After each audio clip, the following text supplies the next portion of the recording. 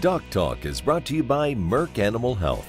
By integrating the comprehensive animal health product portfolio of Merck Animal Health with the innovative technologies of All-Flex Livestock Intelligence, we are shaping the future of animal health, resulting in more effective solutions and healthier animals. Hey folks, welcome to Doc Talk. We're going to have a great show for you today. We're going to have Dr. Harold Newcomb here with us, and we're going to talk about ticks and how they have some sort of impact on your cattle. We're glad that you're watching the show. We'll be right back.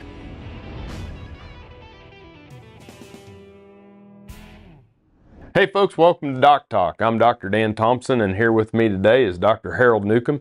He is a veterinarian from Batesville, Mississippi. He is Tech Services Veterinarian for Merck Animal Health. I tell you, that meeting y'all did in Mississippi was so much fun. Well, good. We're glad you could come down. That was some of the, I told people, I said, if you want practical take-home information, that I've used more stuff from that meeting. That Southeast Stalker meeting that y'all did is just tremendous. Well, thank you. Thanks. Thank you. So we're going to talk about ticks. Nobody likes them, and they cause trouble, but they can cause some pretty serious damage. Yeah, the thing about ticks is, you know, they carry a bunch of different diseases, but if you look first, just look at the overall what they're doing to the animals, and they're decreasing production, okay? Because that animal is irritating from the bites of the tick. They also suck blood, so they're more likely going to be anemic. So what you're going to basically start seeing is, besides the ticks, you'll see production go down, whether it be reproduction, milk production, average daily gain. You're going to see some sort of loss from a tick infestation. And when we see tick infestation, sometimes we're not just talking about, you know, like you or me, you find a tick on you. We're talking about some of these cattle can get them in their ears and around their head and their neck and armpits and different places and really pack them in. Yeah, I mean, it just depends on which tick that they've got. But I mean, obviously that ear tick in parts of the country can be very serious because it will mess with the ear canal. It'll make them lose balance. You know, so it can really be a serious deal for those guys. If you're, you know, sort of in our neck of the woods in the South, it's going to be the Gulf Coast tick, the Lone Star tick, okay? And then if you're over on the East Coast and it's working its way west, you've got to worry about the Asian longhorn tick. If you're down on South Texas, in that part of the world, it's the cattle fever tick. Yeah. Probably the easiest way, and you said this about talking about resistant parasites, the best way to get them to go from one area to another is on four legs and in a trailer. Exactly. I mean, if we look at the Asian longhorn tick, we'll talk about that one for just a minute. That tick came into New Jersey, and since it's been here, and I don't know, 2017, 18, somewhere along in there, anyway, that tick has moved into around 20 states, okay? And how did it get there? It didn't crawl. It was transported on animals. Yep. Okay. And so when you buy an animal, say a bull, if you were buying it out of the East, you need to make sure that you inspect those animals very closely and probably treat them for ticks. Yep. And you know, it's no different than when we transport anaplasmosis or, you know, even West Nile virus came on an airplane, you know, mosquitoes on an airplane and things of that nature. But when we have people transporting cattle the way that they do today across state lines into different pastures, this is something that we're going to have to take more and more concern about. Yeah, you're going to have to take, you know, you've got to pay a lot more attention to what's going on. I mean, if you looked at the Asian longhorn tick, you know, it was over on the East Coast, but it got into Tennessee, and Tennessee thought they'd put up the firewall, but they found the tick about 100 or 150 miles southwest of where they thought that they would originally find it, and it was just four wheels brought it in. Yep. Okay. Well, this is going to be some interesting information, something that will make you sit up and probably have an itch or two, but we're going to talk about ticks more with Harold Newcomb when we come back.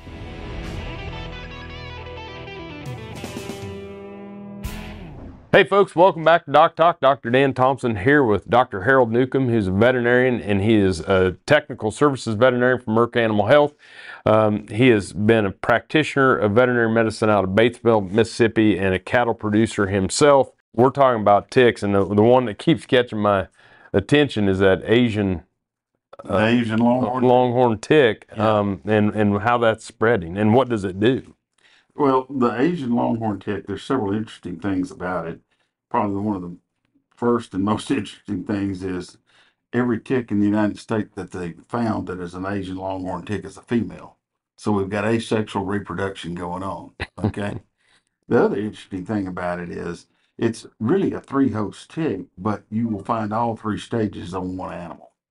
And those ticks, you will find them basically at the woods edge, high grass, this type thing. So a lot of the control is focused not only just the animal with the use of chemicals, but it's also trying to keep the environment in check to where those ticks don't have those areas to hide in. Gotcha.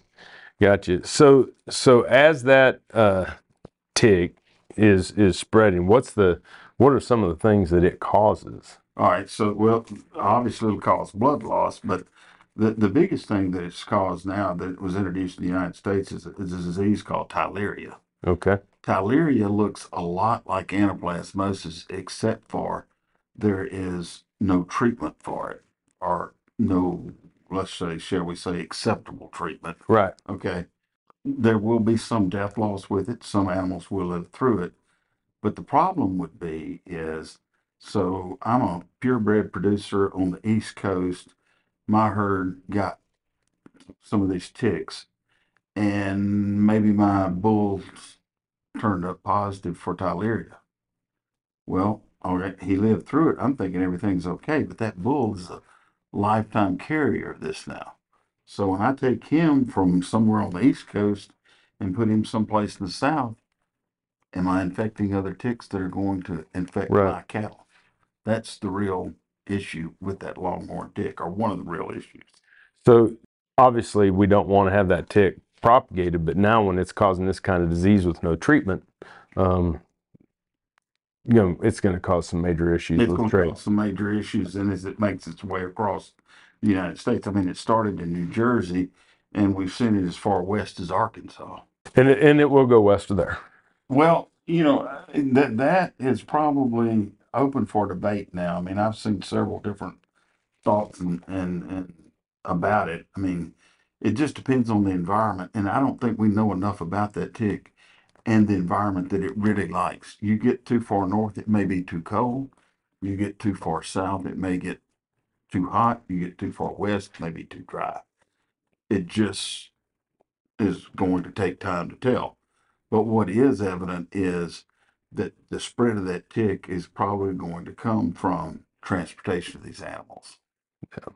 And so when we buy animals, or especially bulls or replacement heifers, we need to be sure that we're actually checking for those or checking for all ticks, right?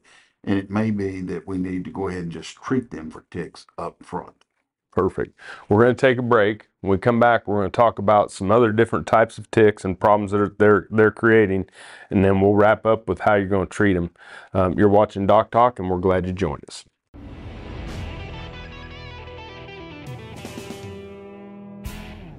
Hey folks, welcome back to Doc Talk. Dr. Dan Thompson here with Dr. Harold Newcomb. He is a technical services veterinarian with Merck Animal Health. He is also a veterinarian and cattle producer out of Batesville, Mississippi.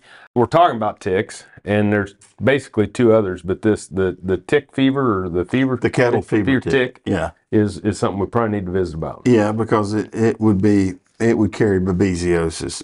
And there's been an eradication program in that thing since the early 1900s, and they have eradicated that particular tick from the United States. But it's a diligent battle that's fought down there on the Texas-Mexico border because of all the wildlife that can cross that can carry that tick, especially some of the wild animals, the neogai that are coming over. Okay.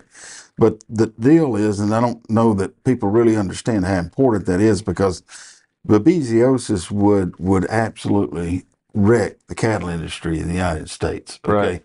So, we don't think a lot about that tick because they do such a good job, but we probably ought to step back and maybe say, thank you for that particular government program, because it's done a lot of good for the producers in the United States. Sounds like, though, we need to finish the wall, keep the wildlife from scrambling back and forth. Well, if you go along the border down there, there are permanent quarantine counties, okay? And so they do have sort of a wall set up, okay? But it's just a diligent fight every day to make sure nothing creeps through the cracks. Yep. It's amazing. And then the other one that kind of caught me off guard, because we hadn't seen it, but we had a guy with a bunch of dropped ears on cattle up in Kansas. And we went out there and we just automatically said, oh, it's mycoplasma. You see a dropped ear, it's ear infection. Don't worry about it. Just treat them with it. And lo and behold, the ear was full of ticks. Yeah, and that would be the ear tick. That particular tick will get down into the ear canal, and it can cause some major irritation to those cattle, with them rubbing, shaking their head, trying to get the things out, and that they can live for several, really a couple of months or better. So the question then becomes is, how do you go about getting rid of them? Well, fortunately, that tick is pretty susceptible to about any ear tag. Basically the three chemical classes that we have are the organophosphates, the pyrethroids, and the macrocyclactones. Okay, those ticks are pretty well susceptible to all three of those classes. So generally, an ear tag that would have, say, a macrocyclactone or an ivermectin type tag, or organophosphate or pyrethroid tag should get you out of the woods with that. Perfect. That, we were seeing them, not this specific tick, but even in our horses. Yes. And if you think it's hard to get a tick off of a horse anywhere, try to dig ticks deep out of the ears of a horse. Yeah. But that's where a good dose of ivermectin deworming would probably help you out with that. Absolutely. And, I did find some ear grease or something that was on the, it's amazing. When you have a problem, it's amazing what you can find for an answer. When you start looking. Yeah, when you start looking. But, hey, we're going to take a break with Dr. Newcomb. When we come back, we're going to talk about some of the treatments for the different ticks. You're watching Doc Talk, and we're glad you joined us.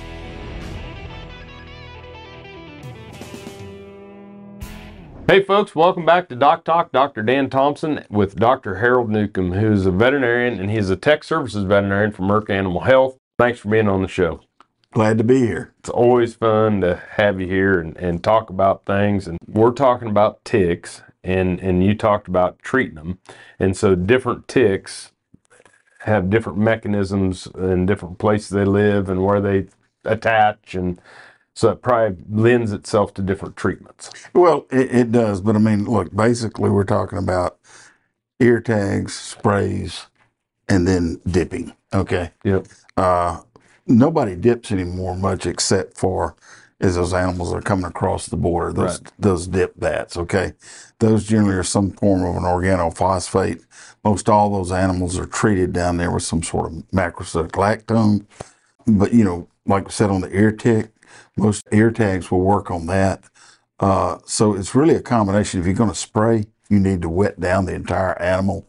And then, you really need to look for places where the ticks tend to congregate, which would be the brisket up under the front legs, the back legs, scrotums on the bulls, this type thing. So you want to look there, and that's where you want to make sure that those animals actually get treated. Right.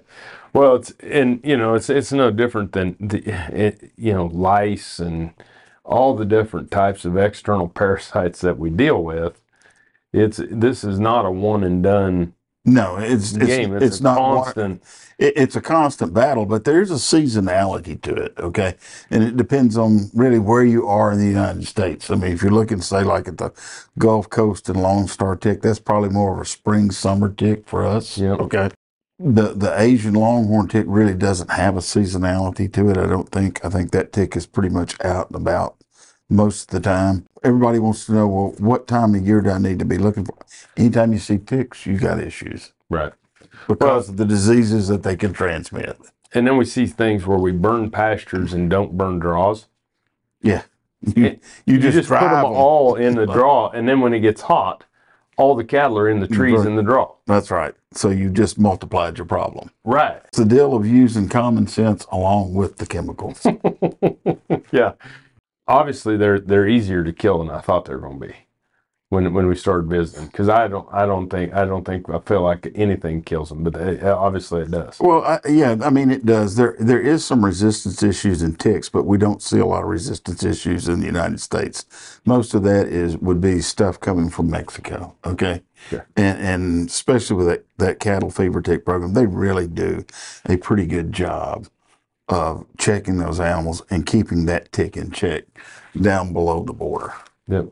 So if you had something to just kind of give a wrap up or some advice for someone when you're just talking about ticks, is it, you know, if I'm buying cattle, what do If you're buying cattle, you want to inspect, you want to look, probably want to ask the producer or the seller, the breeder, you know, have you had some tick problems before? Is there any history of the Asian longhorn tick around here?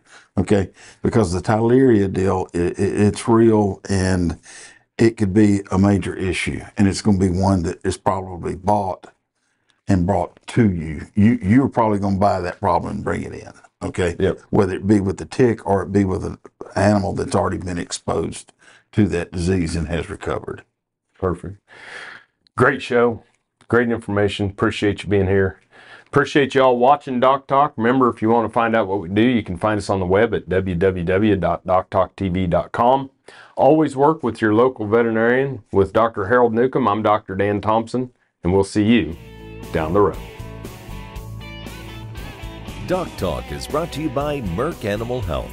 By integrating the comprehensive animal health product portfolio of Merck Animal Health with the innovative technologies of All-Flex Livestock Intelligence, we are shaping the future of animal health, resulting in more effective solutions and healthier animals.